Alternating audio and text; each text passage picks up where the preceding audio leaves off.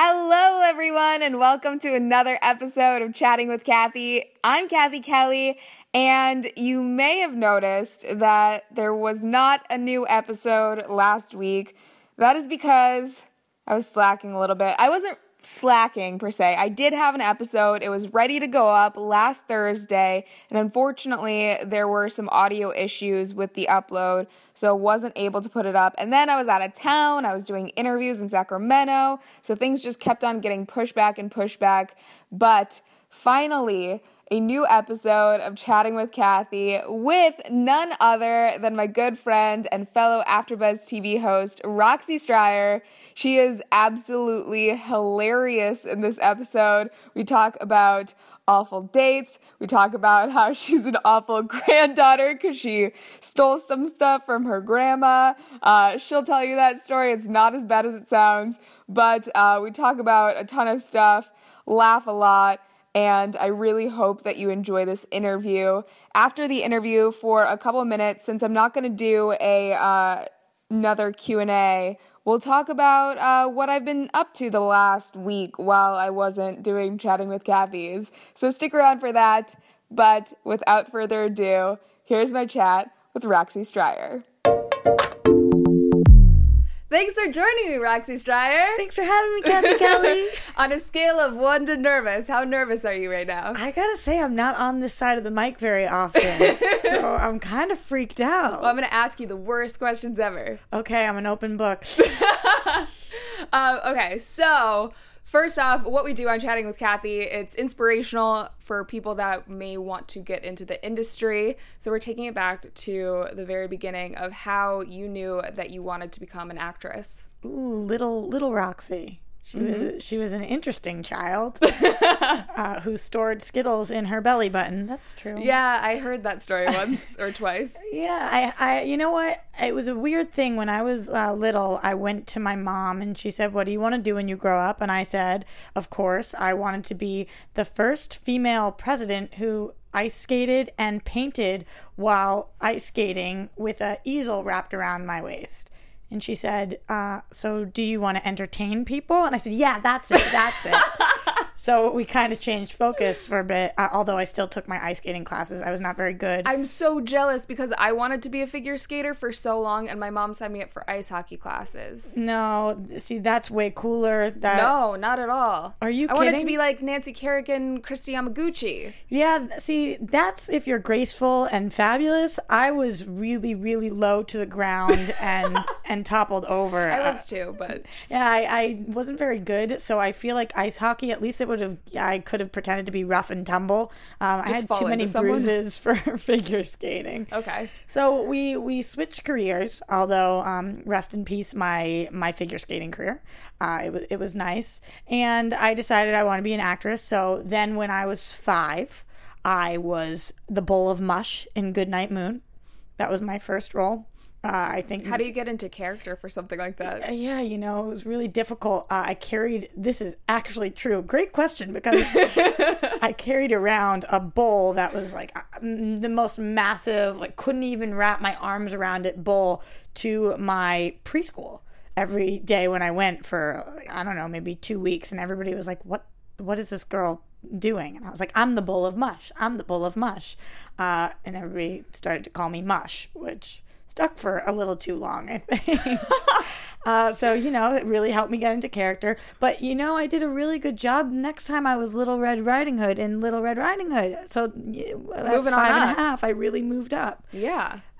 So that was my early acting days. Really, took off, seen by millions around the world as Mush and Little Red Riding Hood. No, I think there was like 15 people in the audience. Most of them made up of my family who were very supportive of my Mush days. Coming to all of your shows. Yeah, of course. And some really bad shows growing up. Like really, really bad. I remember there's this one show where we were the chameleons, and I was in like a green spandex suit, and I made them come like 16 times. It was really, really horrifying. And I sang, and you can hear my voice now. What it would imagine like if I'm singing, it was like nails on a chalkboard. But Yeah. you know when you don't really hear yourself, you think you're fantastic. I love your voice, though. I'll take it. I think I got in a Twitter fight with somebody last night because they were like, gargle water, you sound like, crap. And I said, listen. Is that what they said? Yeah. Oh, okay. You win some, you lose some. Some people are going to love it. Some people are going to hate it. I've had 7 nodes on my vocal cord since I was younger. From screaming so much? What are you doing? I was a singer and I wasn't singing properly. I was pushing and pushing and pushing, and I was in all these shows, and I would sing in the shower, and I would sing in the car, and I would sing everywhere I went, and I also was the loudest kid in the classroom. I can imagine that. Yeah, it's so weird. Not like my personality at all. You changed so much. And so I developed these nodules, and I've been taking vocal therapy lessons my whole life, but they're there. So I've got this smoker's voice, and I'm not even a smoker. Like a 70-year-old smoker. Yeah, kinda. But you're not 70. Yeah, for you guys at home, I'm not 70, and I'm also a female. People a lot of times are like, "Dude, I love your voice, man. It's so good." What? I'm like, "Oh, well." Who are these idiots? People that are used to manly, raspy voices. I don't know. It's like still a female raspy voice, though. I'll take it. Yeah. I'll take it as a compliment. I've got a female rasp voice. So anyway, yeah, that was the young days. I made people come to some really bad shows, and I started just like going around with a video camera and recording everything. And there's footage from me when I was like 6, going up to people, and I'm like, "I'm Roxy, who are you?" And they were like, random person on the street. Nice to meet you. And now if I did that, it'd be creepy. But back then it was, maybe I could get away with it. I mean, now it would be normal because you're a host and interviewer too. So yeah, I'll take that compliment. Not creepy at all. So it changed somewhere along the way. I wanted to do more than just perform. I wanted to be behind the scenes, and I wanted to ask people about their stories, and I wanted to write, and I wanted to direct, and I wanted to learn everything. I don't know. I love talking to people. Yeah. As you do as well, which is why you have this awesome show. Thanks. I wish that people could see you, though, because you have the greatest smile. And I feel very reassured when I give my responses and you look at me and you smile. I'm like, oh, okay, it didn't just make a moron of myself. All right, I'm doing okay. But the best thing about podcasts is you don't have to wear pants if you don't want to. Like today I'm dressed up, but I don't need to be. So really what you're trying to tell everybody at home is that I'm not currently wearing pants, but you didn't want to throw me under the bus.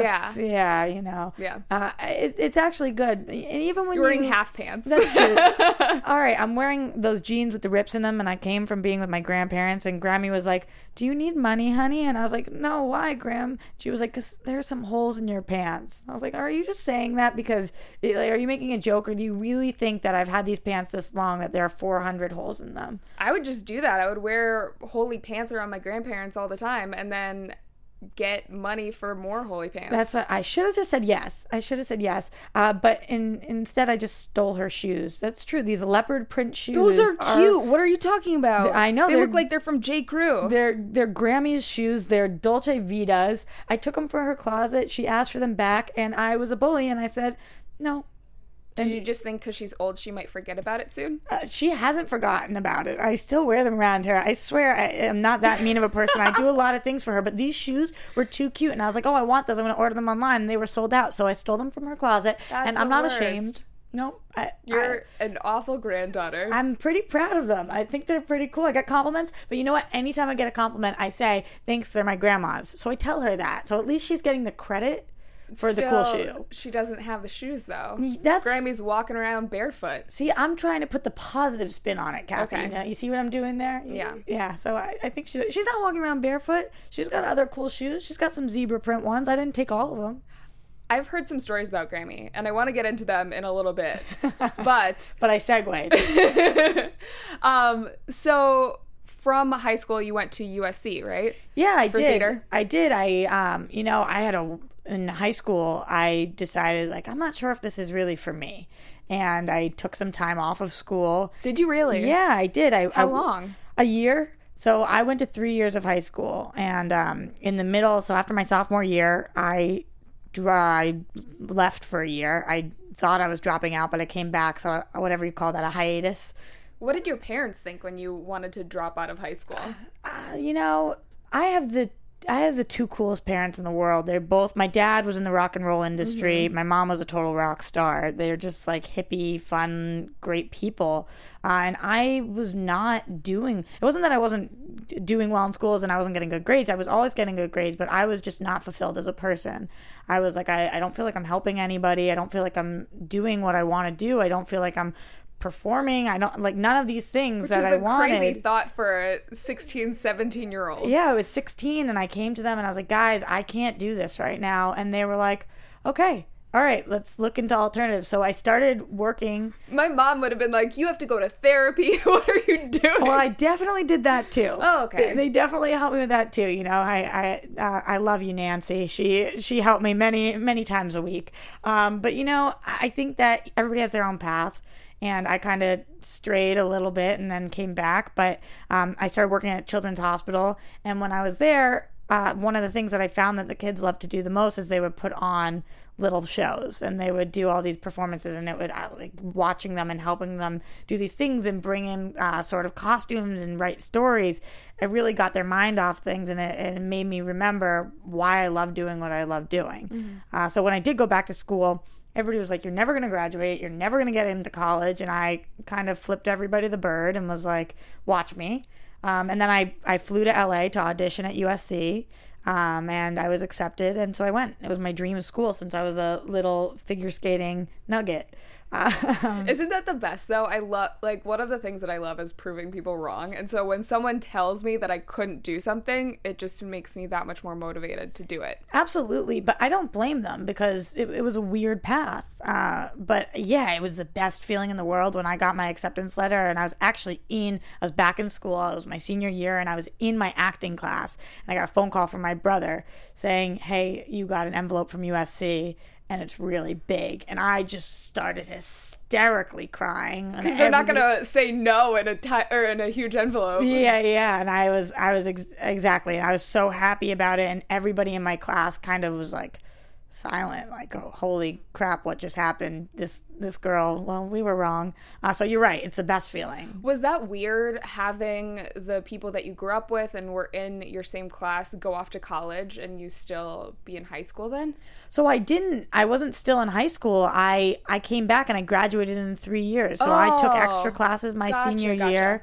I graduated on time. It was definitely weird the year that I was gone and I would be out with people and we'd be going to the movies or at a party or something. And I would be like, how's class? And they would be like, it's great. How is whatever you're doing?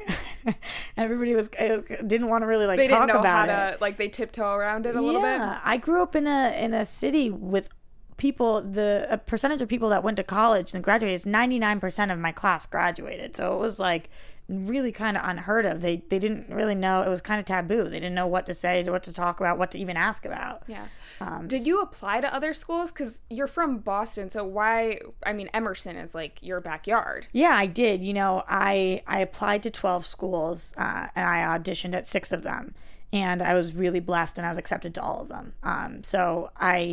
It was a really good. That's awesome. Yeah, I was accepted to all the ones I auditioned at. The only school that of the 12, I didn't get into one school, and it frustrates me because I felt like they were one of those schools that sent me an application and were like, we're waiving the fee. You don't need to write an essay. We want you apply. And I applied and I didn't get accepted. And I was like, you put a blemish on my record. On purpose, bullies. But I can't really complain because everywhere I auditioned, I got accepted to. Emerson was one of them. It was an amazing school, amazing program, and I loved it there. But my dream was USC, and it was in LA. Yeah, and it kind of just, I don't know. You know, when you're younger, you don't even know why you want something so bad. You just know what you want, so you run towards it. That's kind of what happened. Yeah. So I took the 3,000-mile plane, and here I am still.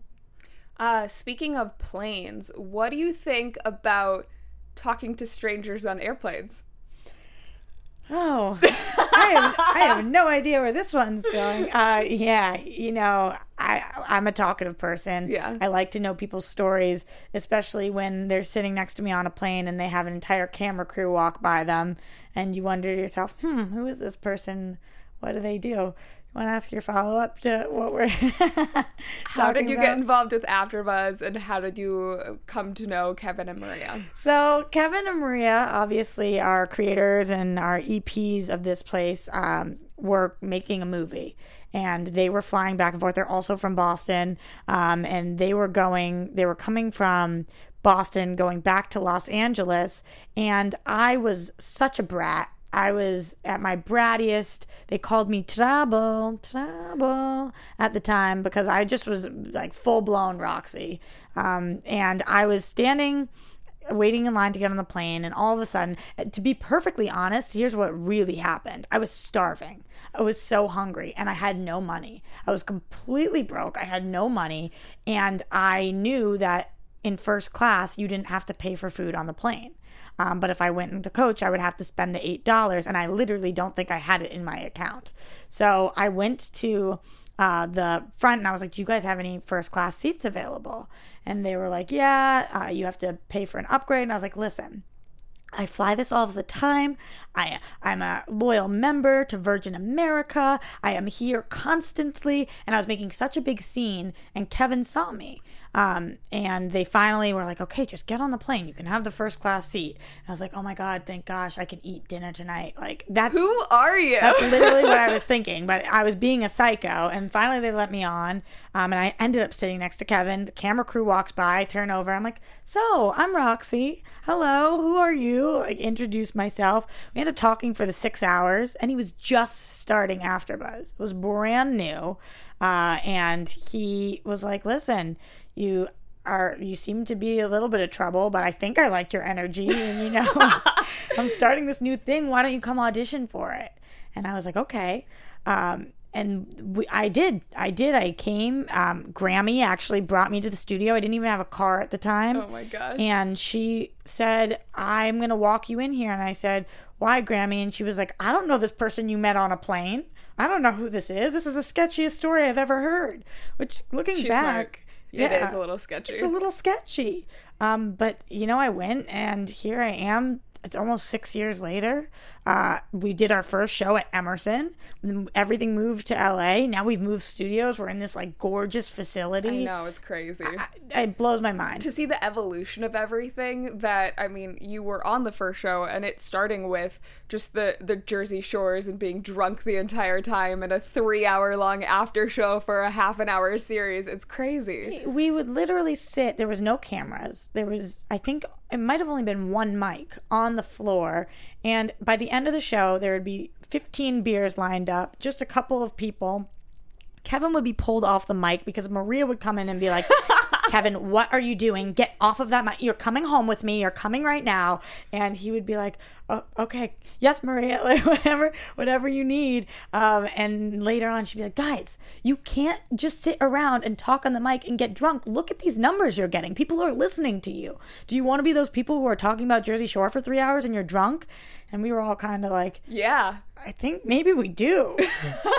and then I think Kevin realized that it could be something bigger. It could be something better. And it evolved. And every day it evolves. It's been the weirdest thing. Every time I come in here and I see a new face, or I see a new camera, or I see a new whatever it is, I'm like, holy crap, we were drunk on the floor. Yeah. That's what it was. I remember hearing stories about you from Kevin when I first started at AfterBuzz. So we've known each other, what, like 3.5 years now? Yeah, maybe even longer. Yeah, 4. But just all the time, like, oh yeah, Roxy's probably drunk somewhere. Because you were still in college. Yeah, that was the rep that I got, and it's the rep that I've kept, and I'm okay with that. I really am, I think that I show up, I'm on time, and pretty professional, and I drink a lot. And those are things that I have realized that I can do. But you're a very hard worker. Like that, usually when you hear someone goes out or parties a lot, you don't think that they also work very hard, and you work your ass off. I do. I really do work hard, and people actually talk to me about that all of the time. They'll say, like, how do you wake up then? And you know what? If you can't wake up and you can't get your job done, then you can't do the fun things at night that you're doing, because it's obviously not as important. But Kevin, from day one, he used to say to me, I thought you were just going to be a party friend, because I go out, I drink. And he was like, I never thought that you were going to stick with this company. He loves his party friends too. Yeah, he does. He does love his party friends, but you know what? He loves his real friends more, and that's why he has you, and that's why he has me. So and that's why we have him. We're very, very lucky. But yeah, it's been, I can't believe that when you just said that 3.5, I think it's almost been 4 years. We've been here for a while. I know. It's changed a lot for the better. What is the best piece of advice that you've ever been given by Kevin specifically? Because I know he's full of it. Like, many pieces of advice. Kevin says a lot of different things, but the simple one that he said to me that I try to live by every day, which sounds a little strange at first, is think less, do more. And he's constantly saying it. And at first I was like, because I am so in my head. I think a lot of people are, especially women, and he'll point that out. Mm-hmm. Anytime I make any decision, I'm like, is this my brand? Is this who I am? I don't know. Do I have the hours in the day for this? How can I be there in 2 places at once? Will this prevent me from doing something else in the future? Exactly. If I say yes to this, what else could have happened? And I just get so in my head. And he sat me down and he was like, listen, think less, do more. And it started making it so that I would just say yes to all the opportunities that came my way, every single audition, everything that people were asking me to do. Will you cover this event? Will you do this? Whatever it is, I'm just like, yes, yes, yes, yes. And because of that, my career is done so much better. My life is so much better. I'm a way happier person. And I try to not be in my head and think about the what ifs all the time. Although, they creep in sometimes. Yeah. But that's going to happen to everyone. But I love that. And I think that most people would say, think more about it. But he gave me the complete opposite advice, and I live by it. Mm-hmm. Hypothetical. You have a time machine. Mm-hmm. You're going 5 years into the future. Where do you hope to see yourself? Realistically, or like in my dream of dream worlds? Both. Okay. Why can't it be your dream? It can. People that I really, really love their careers and respect, Lena Dunham, Mindy Kaling, people who produce their own work, they write their own stuff, they star in it, they help out all of the people around them. I would love that. I love being a host, and I love hearing people's stories, and I never think I'll stop that. But if I could make something that could be a channel to tell other people's stories, and I could also help, by acting in it, by writing things. Oh my God, if I could produce, write, and star in a show that people cared about and it mattered and it affected people, that would be the biggest dream of all time for me. Yeah. And so in 5 years, fingers crossed, it could happen, right? Yeah. Just keep on the grind. That's the other thing Kevin always says. Just build the tunnel, keep your head down, keep on digging, and one day you're going to have the light and the whole tunnel behind you. So I'm trying to do that every day. Every morning I write, and every night, and I watch every show there is, and I take every acting class that I can, and I come here and I'm on camera every day, and I try to just stay focused and look for different stories in different places and help people as much as I can, so that in 5 years, hopefully, that does happen for me. I think so. The people that work that hard, like, it's going to happen for you eventually. I believe it. I believe that things change and dreams morph. But I believe that something is going to happen for not just me, but for just the people here in general, for people that are involved with Kevin and Maria and that are involved in AfterBuzz or not, just the people that are working every single day that you and I interact with all the time. How can you work that hard, and how can you be that focused and not have something happen for you? Because you meet a million people out here who say they want something, and you say, oh, well, what are you doing to get it? And they're like sitting and praying, like just really hoping. One of the things that Kevin always says, not to keep on talking about him, but he says there are people that want something and there are people that actually want it. Mm-hmm. Because the people that want something, you can say, oh, I want to be the next Angelina Jolie or the next Mindy Kaling or Tina Fey. But if you're not working towards it, you don't actually want it. And very rarely will it actually happen. Now, there are some people where that just does happen. Falls into their lap. Right. But I wouldn't want to be that person. Yeah, more often than not, it's the story of, John Hamm, who you hear was working at it for 12 years Right. before he ever hit anything. All the time. And I think that that's really important for people out there to remember, that if you are working, there's so many stories of people who decided the next audition after that they were going to quit. And then that's when they book something. So it's like you never know when your next thing that you write, when the next thing that you directed, the next interview that you did, whatever it is going to be something that's going to change your life. Yeah. So for me, this is it. Like I am in the entertainment industry, whether I'm living in a box or whether I'm living in a mansion. It doesn't really matter. This is it for me. Yeah. What kind of things have you written? I like to write. Right now I'm working on a pilot. That's so exciting. It's really exciting. I think it's good. I'll show it to you. Yeah, I want to read it. Yeah, of course. I think it's good. It's fun, and there's some really interesting characters that are quirky, and I have a writing partner. She also is a host here, Sarah Stratton. She's fantastic.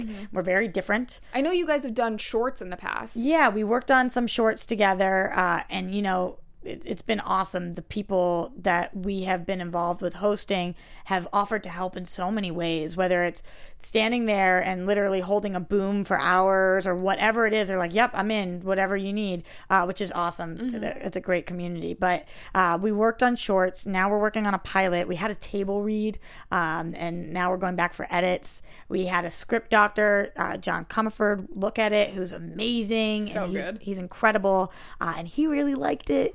So that was so cool for us. And yeah, we're trucking away on that right now and working really hard on that. And then I also, all the time, I'm looking at other people's stuff, and I try to help them and doctor things the best that I can, because I have taken some classes and over at USC and all of that stuff. So I'm always writing different things, and also just like short stories. Something will happen and I'll just kind of write it down. Weird stuff goes on sometimes. And I'm like, wow, I don't know in what capacity I could ever use that, but it's got to be something. So I have a notebook. Phil makes fun of me because I usually pull out my notebook midway through something and start writing, and he'll look at me like, what the heck are you writing? I have a note in my phone where I just write stuff down, and it could be like 3 a.m. and I'll write something down and I'll have no idea what it means the next morning, or it'll be a brilliant idea. That's so true, because sometimes I'll look back and I'm like, what? I don't even know what that, and then sometimes I'll look back at something that I did maybe 2 years ago. I'm like, oh, I know exactly what to do with this.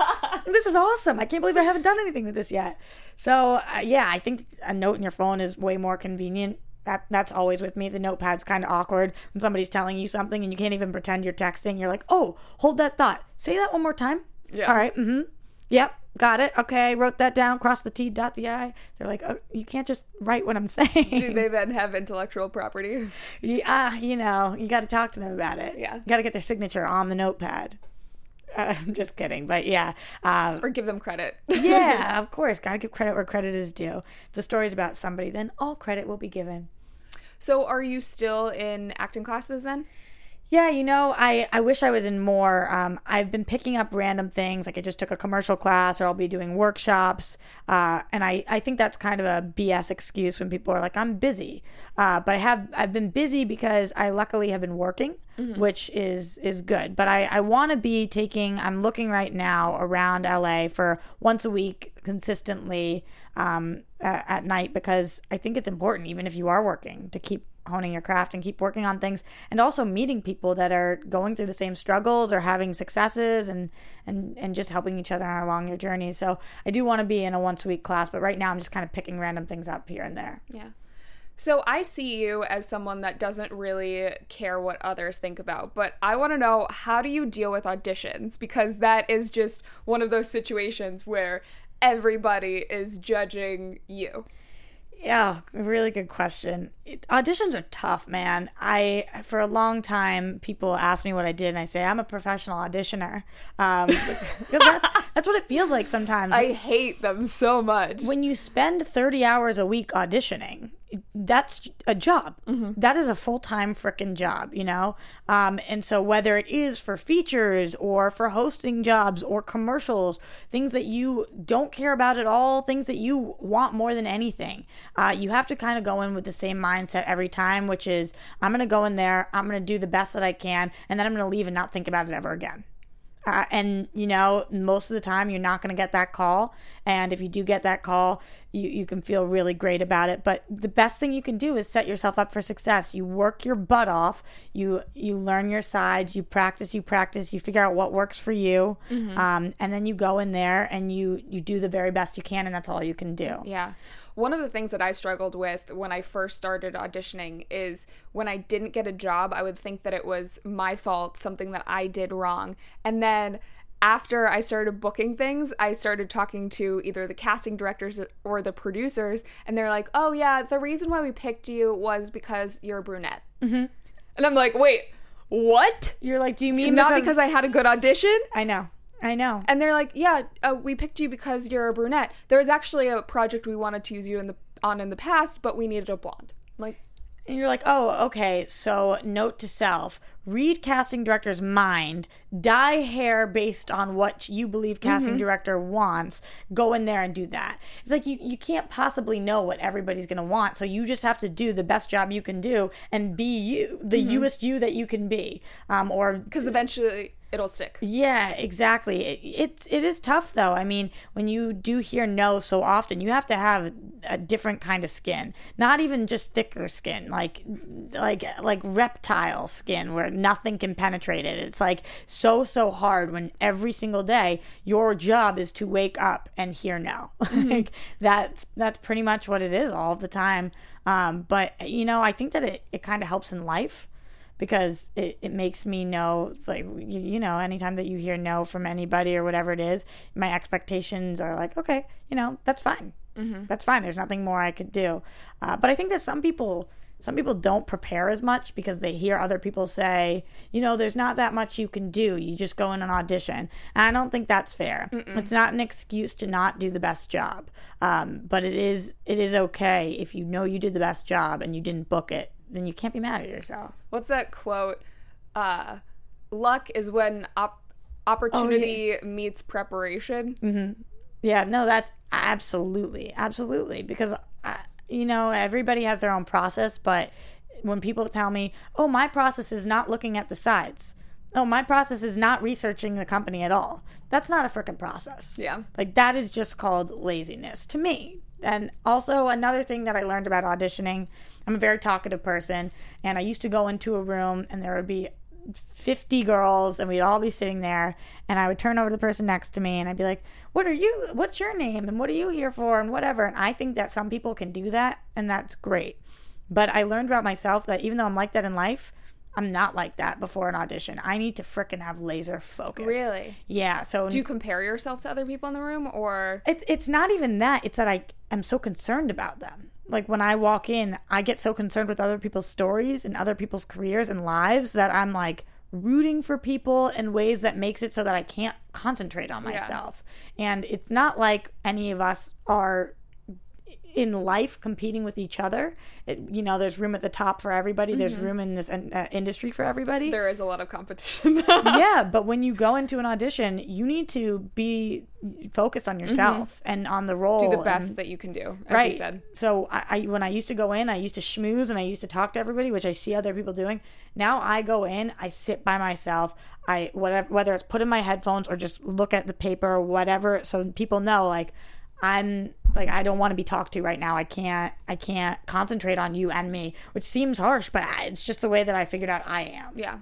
So I do feel bad because I try to still, like, afterwards, sometimes outside, I'll be like, oh, how'd it go for you? Because I want to be friendly, but you got to do you in there. So I watched Amy Schumer's comedy special the other night. I'm obsessed with her. And another girl boss. Just someone that's like creating and producing her own content. But she said that auditions are what makes LA dating the worst, because all of the guys have such insecurities about themselves because they've been told no so many times at work. Now they like fear hearing no from girls. What do you think about that? You know, I agree in a couple of things. LA dating is the worst. I'm with her on that one. That could contribute to it. I feel like it's more that a lot of people in the industry, men and women, are very focused on themselves. And I don't even think that's necessarily a bad thing.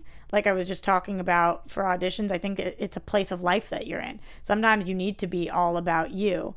I think some people are more capable of being all about them and also giving to other people, and some people just aren't. And I find a lot of men in LA are all about themselves and aren't quite capable of being about somebody else. So they grow up a lot later. Yeah. The 40-year-olds that have roommates. Yeah, I know. And it happens all the time. I think it takes them longer to figure out that you can be a supporter of yourself while also being a supporter of someone else. Yeah. And so I don't know if it's that they're getting told no all of the time, but that could be a part of it too. They constantly need reassurance from somebody. So maybe they're looking for it in their love life.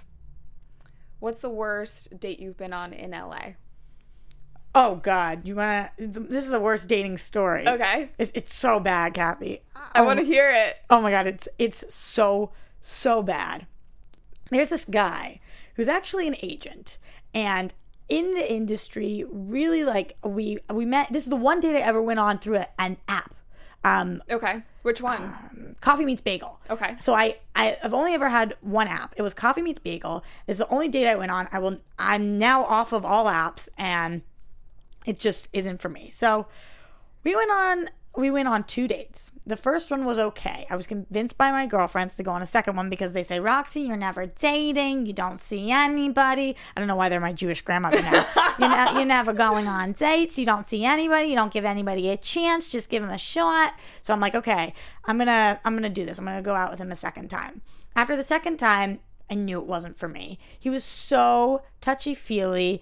I thought that he was going to be like this grown adult. He had a very... How old was he? Good job. Not that old. Maybe like 28. Oh, so okay. I try to, when I do date people, I usually date older than that. But he had a very stable job, and I felt like, okay, this is somebody who wakes up, he goes to work, he has a career, he has his own life. Great. He won't be that needy. But he was super needy, touchy, and always like trying to hold me. I was like, oh my God, this is really freaking me out. So he asked me out for a third time, and I responded, and I said, listen, I think you're awesome. I think you're a really great guy. Unfortunately, I don't feel like we have romantic chemistry. I wish you nothing but the best. Hopefully see you around. He wrote back, and he said, bye, Felicia. That's all. That was the whole response. Okay. That was... This isn't the worst dating story I've heard. We're not there yet. Okay. We're not there.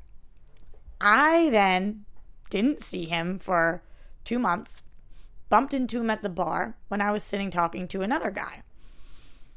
He spots me from across the bar, comes over, turns to the guy I'm with, says, are you her next victim? The guy I'm with was like, who the heck is this guy? And I'm like, hi, how are you? And he said, you know what? You really broke my heart. I can't believe how rude you were and what you did. Turns around, I'm sitting down, he's standing up, farts on me, wafts it in my face, says, eat my beep, and walks away. How do you fart on command like that? It was so embarrassing, so uncomfortable. He literally looked at me and said, eat my crap, and farted on me, and the guy that I was sitting with wafted it on us and walked away. I was mortified. What did the guy that you were on the date do? What was his reaction? He said, who is this? What? Like, what just happened? And I was like, I'm not lying to you, and I don't know how to make you believe me that this is a guy that I went on 2 dates with. Like, I didn't break anybody's, I didn't do anything. I didn't even dead him. Like, I didn't never respond. Yeah. I said that am I not allowed to not be interested? And that's what I got. I got bye, Felicia, and then I got farted on in public. Baffling. And we haven't spoken since. That's the whole story. That's LA. I really hope you don't run into him again. I or you really do hope I so do. that you can have great stories to write about. Is that not one of the worst, weirdest stories? I just can't believe that. I had a similar story. It's not as bad, but I went on 2 dates with this guy. He's nicknamed by all of my friends Drunk Ryan because love Drunk Ryan. I see him a lot out, and we went on 2 dates. didn't work out. He was a really nice guy, wanted nothing but the best for him, and wrote him a really nice thing. Just because that's how I would want some sort of closure. That's what you would want. So that's what I thought, even though too. it was 2 dates. And so he was fine with it when it ended. Didn't do the bye, Felicia. But next time I saw him and he was very drunk at a bar, he tried to fight one of my guy friends in the bathroom. Because he thought that you guys we were together. dating, and we weren't. And even if you were... Why? Yeah. Oh, God. Like, actually threw a punch kind of fight. Like, let's step outside kind of thing. It's kind of embarrassing because, for me at least, it was like, this is somebody that I chose to go on a date with. So that's like an extension of me. I felt embarrassed. Do you worry that that's your judgment? But I don't think it is. Yeah, but I don't know. Like, what did you say to your friend when this guy tried to hit him? Like, I'm sorry? Can you even apologize for that? It's not you. Yeah. It's just awkward. I mean, I just laughed about it. Yeah. Oh, drunk Ryan did it again. You know what? I think that we should set up Drunk Ryan and Bye Felicia and see how they do as a bromance. Would they be besties? It feels like that. Because this guy, he might as well be drunk Bye Felicia. Yeah. Yeah. It was... I think that they could really hit it off. Speaking of besties, I want to know. I've heard some stories about young Roxy, but if we had that same time machine, went back 10 years, do you think you and I would be friends? What were you like other than... Well, I don't know what you were like. I was a nerd. I was in knitting club and science club in high school. What science club? Science club, we would do like science experiments. Like we dissected a fetal pig. I had a really hard time. We dissected a frog, and I had a very hard time with that. But I used to that knit. wasn't something we used to do all the time, but every day after school we would dissect the fetal pig. I also loved Panera's grilled chicken sandwiches, and I went to Panera right after we dissected the fetal pig, and the chicken sandwich looked exactly like the flesh of the pig, and I couldn't eat at Panera, my favorite sandwich, for at least 5 years. Okay, but now traumatized. You're back to being a Panera lover? Yes. Okay, good. I'm a big Panera fan, so now we definitely can be friends. Now we are friends. I don't know. I say this sometimes, but I was kind of not... I don't know if I'm necessarily proud of the person that I used to be. At some point, I became somebody I was more proud of, but I had some demons that I was fighting, and I think that I was a little bit of a bully. Really? Yeah, not to everybody, but a lot of times I was overcompensating because I think that I wasn't happy with myself and happy with the place in life I was. And it wasn't really until I did decide to leave school and all of those things. So I don't think you would have been friends with me because I don't think you would have liked me very much. Really? Yeah, I don't think I would have been friends with me. When did you realize that you were like that? There was always drama. There was always something going on. And every day that I would come home and I would talk to my mom, and she would be like, it's always something. And, at some point you have to start looking at yourself instead of looking at everybody else and realize that it might not necessarily be everybody else in the world, and it might be you. And it's a weird realization moment when you see yourself as a person for the first time as opposed to just as yourself. But yeah, I think I had a hard time with things, and I was bullied definitely as a kid. So then I think that I became, because I was small and I was chubby, and any of the guys I liked didn't like me, and they would throw things at me like rubber bands and whatever when I walked into class. And one day on the clipboards I walked in, and everybody wrote like Roxy loves Joey and made faces on it. So I think that I was always kind of bullied, and then when I became somebody that wasn't bullied anymore, I turned into somebody I don't think I really liked. So I'm very proud of who I am today, and I think that I did a lot of things to actively work to get here. But no, I don't think we would have been friends, because I think that you're a very respectable person, and I don't think you would have wanted to be my friend. Well, we're friends now. That's true. I've changed. But maybe like in some capacities, because I always was like I did knit, and I did do theater and some artsy things. So I did theater too. So. Yeah, I love doing theater, and that was when I think I was less mean, because I felt more like myself, more like I had a creative outlet.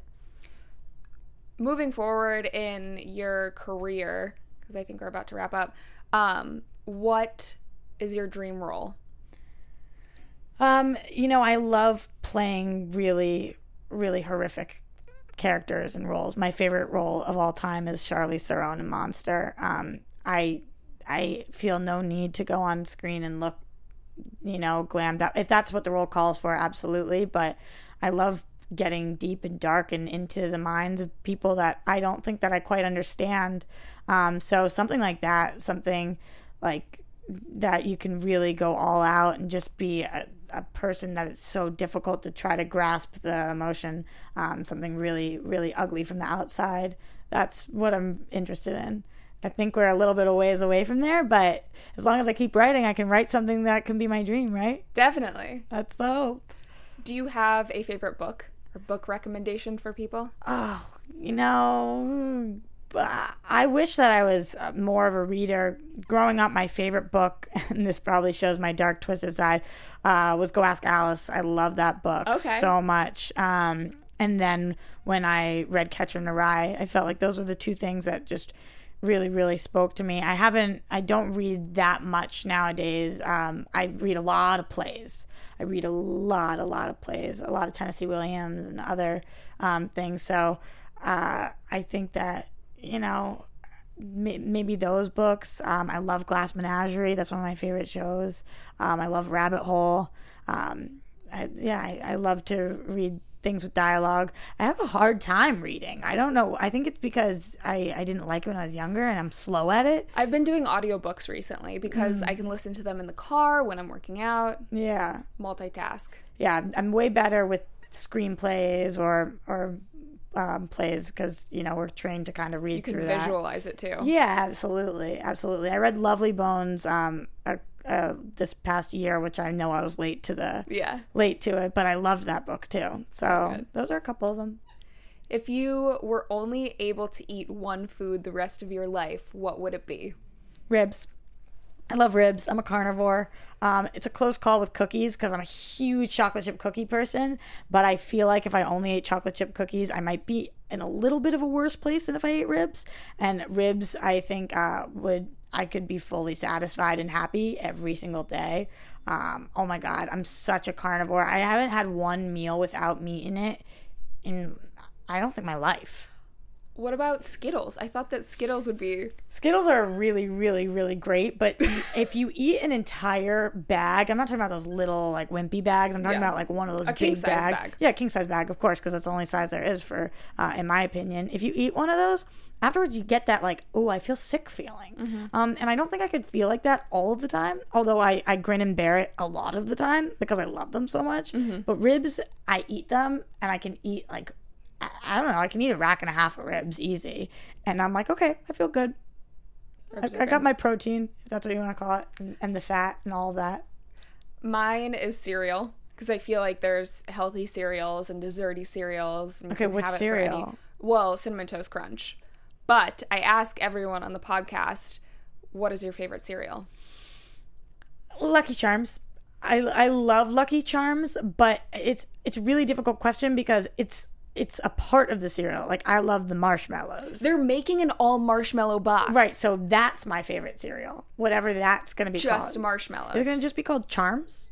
Because I feel like the Lucky is the Cheerio type thing. No. And the Charms are the marshmallows. I feel like if you just eat marshmallows, though, you're not going to appreciate them as much. I could see what you're saying, but I am a separator. And I segregate my Charms from my Luckies. That's not really what they are. My marshmallows and I like to eat all of the the circles first. What do you call those? Cheerios? Yeah. But they're not. They're weird. Yeah. I was like that growing up too. My food couldn't touch on the plate. It was a weird thing. Okay. But now I'm good. Now I mix all of my foods together. But I also really like Apple Jacks and Fruit Loops. And there are a lot of close fourths and fifths and sixths. I like cereal a lot. No milk though. No milk? No, just the bowl of cereal. Yeah. Okay. I know, it's weird. Yeah. I maybe sometimes some whiskey in with my cereal. What? It's a real thing. I heard a story about, I don't know if this actually happened, but fraternities that haze using Captain and Captain.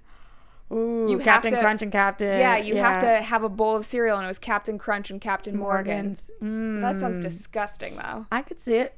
No! I could see it. It's got like a cinnamony. I mean, I think it's supposed to taste bad, so you don't like it. How do you cinnamon? It's hazing. Oh, Cinnamon. Cinnamony though, like Cinnamony. it's a cinnamony taste.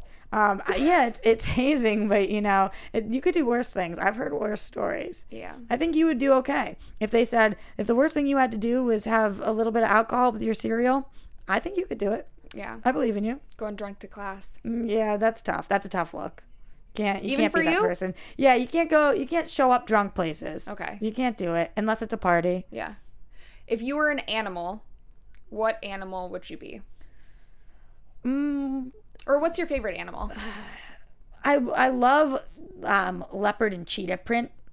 But I've struggled with this question for a really long time because people ask about your spirit animal. Yeah. Recently, I asked somebody what they thought my spirit animal was, and they said a chameleon.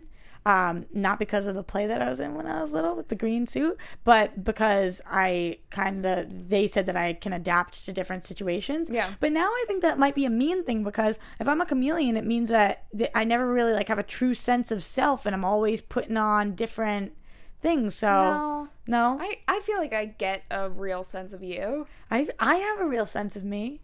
But so I don't know. What's your favorite animal?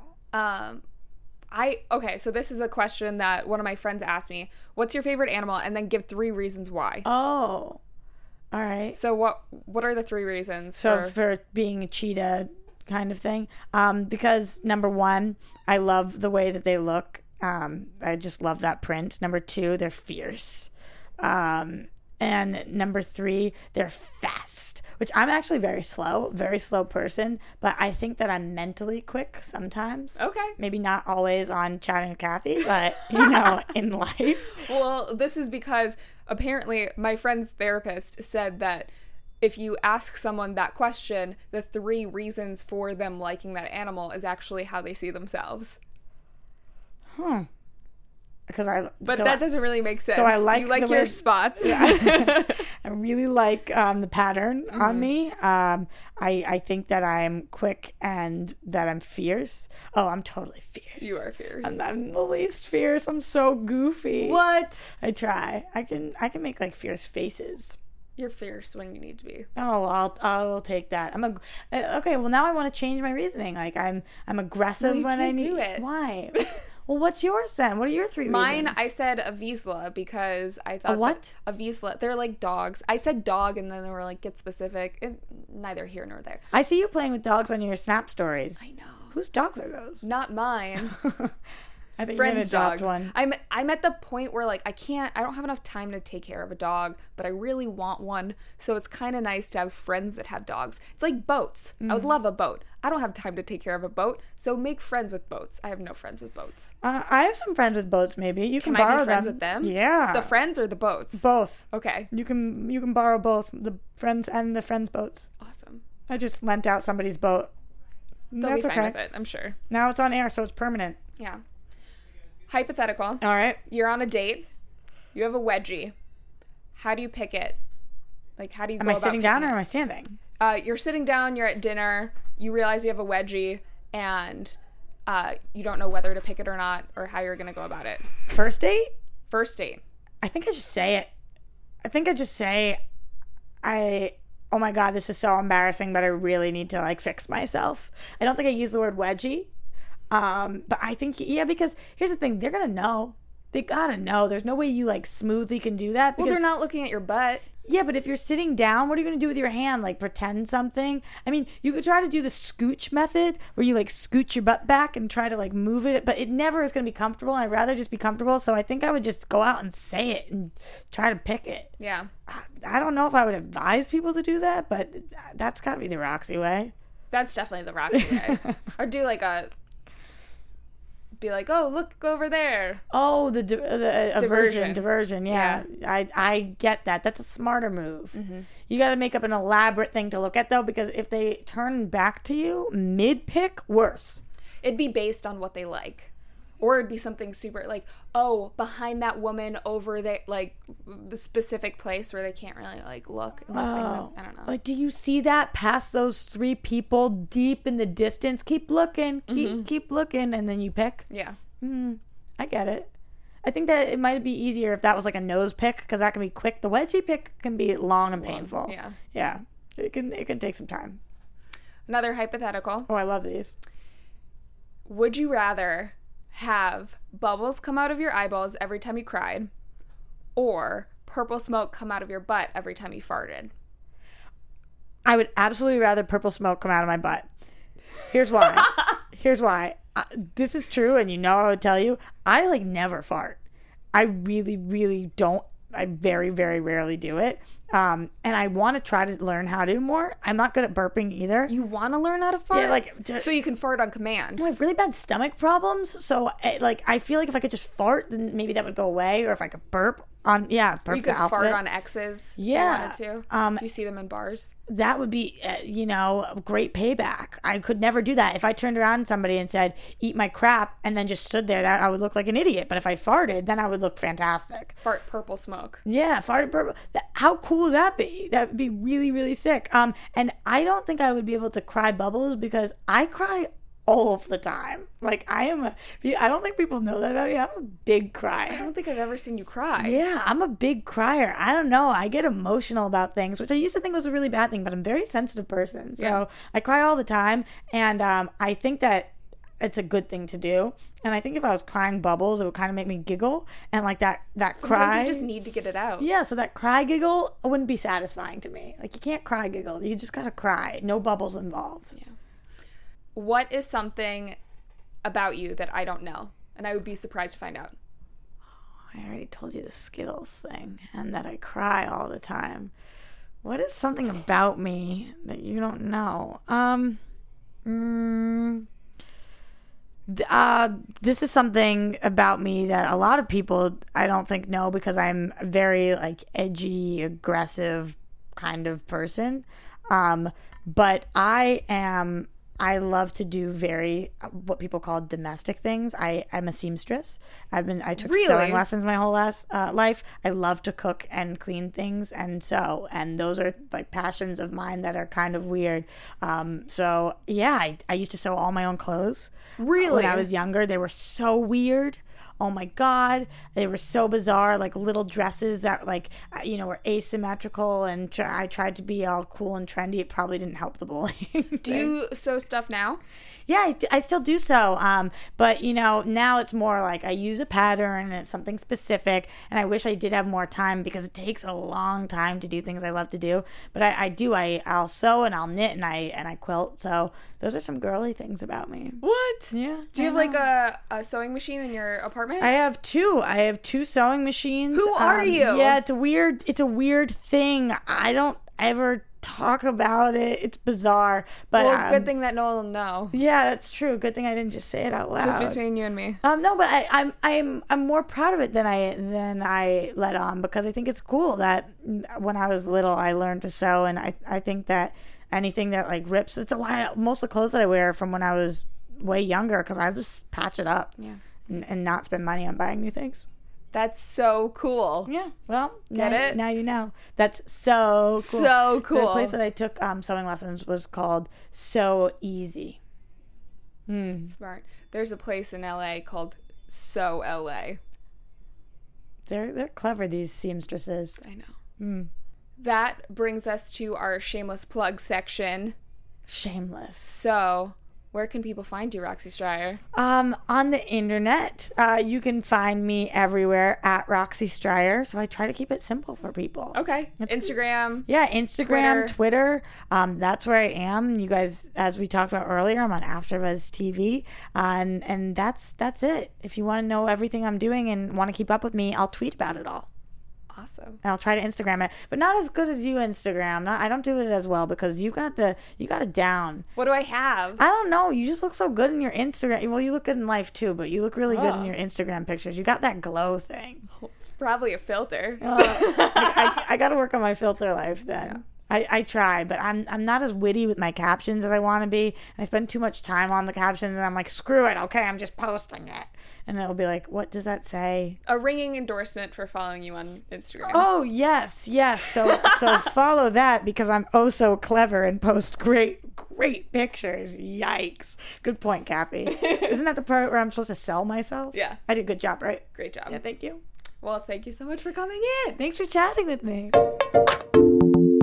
Think less, do more. Very, very good advice.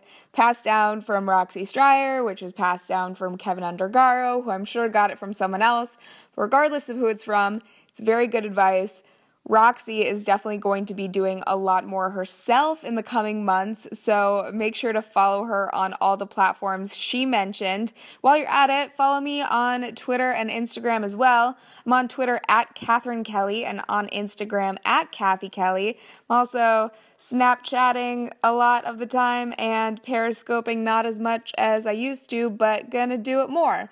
As I mentioned at the top of the show, the reason why I didn't have a Chatting with Kathy last week was the audio issues, but also because I've just been working nonstop. This is my first day off in something crazy like 17 days or maybe more. I don't even know. I lost track at this point. But really excited for some upcoming things, and hopefully some things will pan out. I'll let you guys know as soon as they do. But this past weekend, I was actually, first off, before the weekend, I was working with Sam Roberts. His Sirius XM show came to Los Angeles for 3 days, so Roxy and I both helped out on that while he was in town. And then myself and the Hobo, my co-host from the NXT After Show on AfterBuzz, got to go up to Sacramento that weekend and get some interviews. I was up there covering it for both AfterBuzz and for AllMusic.com, one of my other jobs, getting interviews with bands that were at the Aftershock Music Festival, as well as NXT talent. All of those interviews are on YouTube, and ironically enough, they had some audio issues as well, but they're still worth a listen or a watch because I do think that there's some quality content in there. One thing that was brought to my attention is, I don't know if you guys have noticed, but I haven't been doing the Q&A section at the end of Chatting with Kathy recently, and that's because I haven't been getting that many questions. So if that's something you guys want back, then you guys gotta send in more questions. I know Ian B is here, sends in questions, Clement W sends in questions, a handful of others send in questions, but I want more because I'm needy. But if you guys want me to bring that back, I definitely can. I made sure that this interview went longer, one, because I love talking to Roxy anyways, but two, because I want you guys to have an hour podcast. I just think an hour is a good time for podcasts, and I hope you do too. If you do think that this is a good podcast, go over to iTunes and rate it 5 stars. That would help me out a lot. It helps other people find the show because it ranks it higher in iTunes and lets other people know it's worth a download. So do that, and then tell a friend, tell a family member, tell anyone. Let the show grow. Thank you to all who have downloaded and rated in the past. Thank you to AfterBuzz TV, Phil Svitek, Kevin Undergaro, Mark Donica, Stephen Lemieux, everyone who has helped put this podcast together and get it online. Thank you guys so much. And I will be back with another Chatting with Kathy next week. No more weeks off. We're doing it next Thursday. See you guys soon. Bye.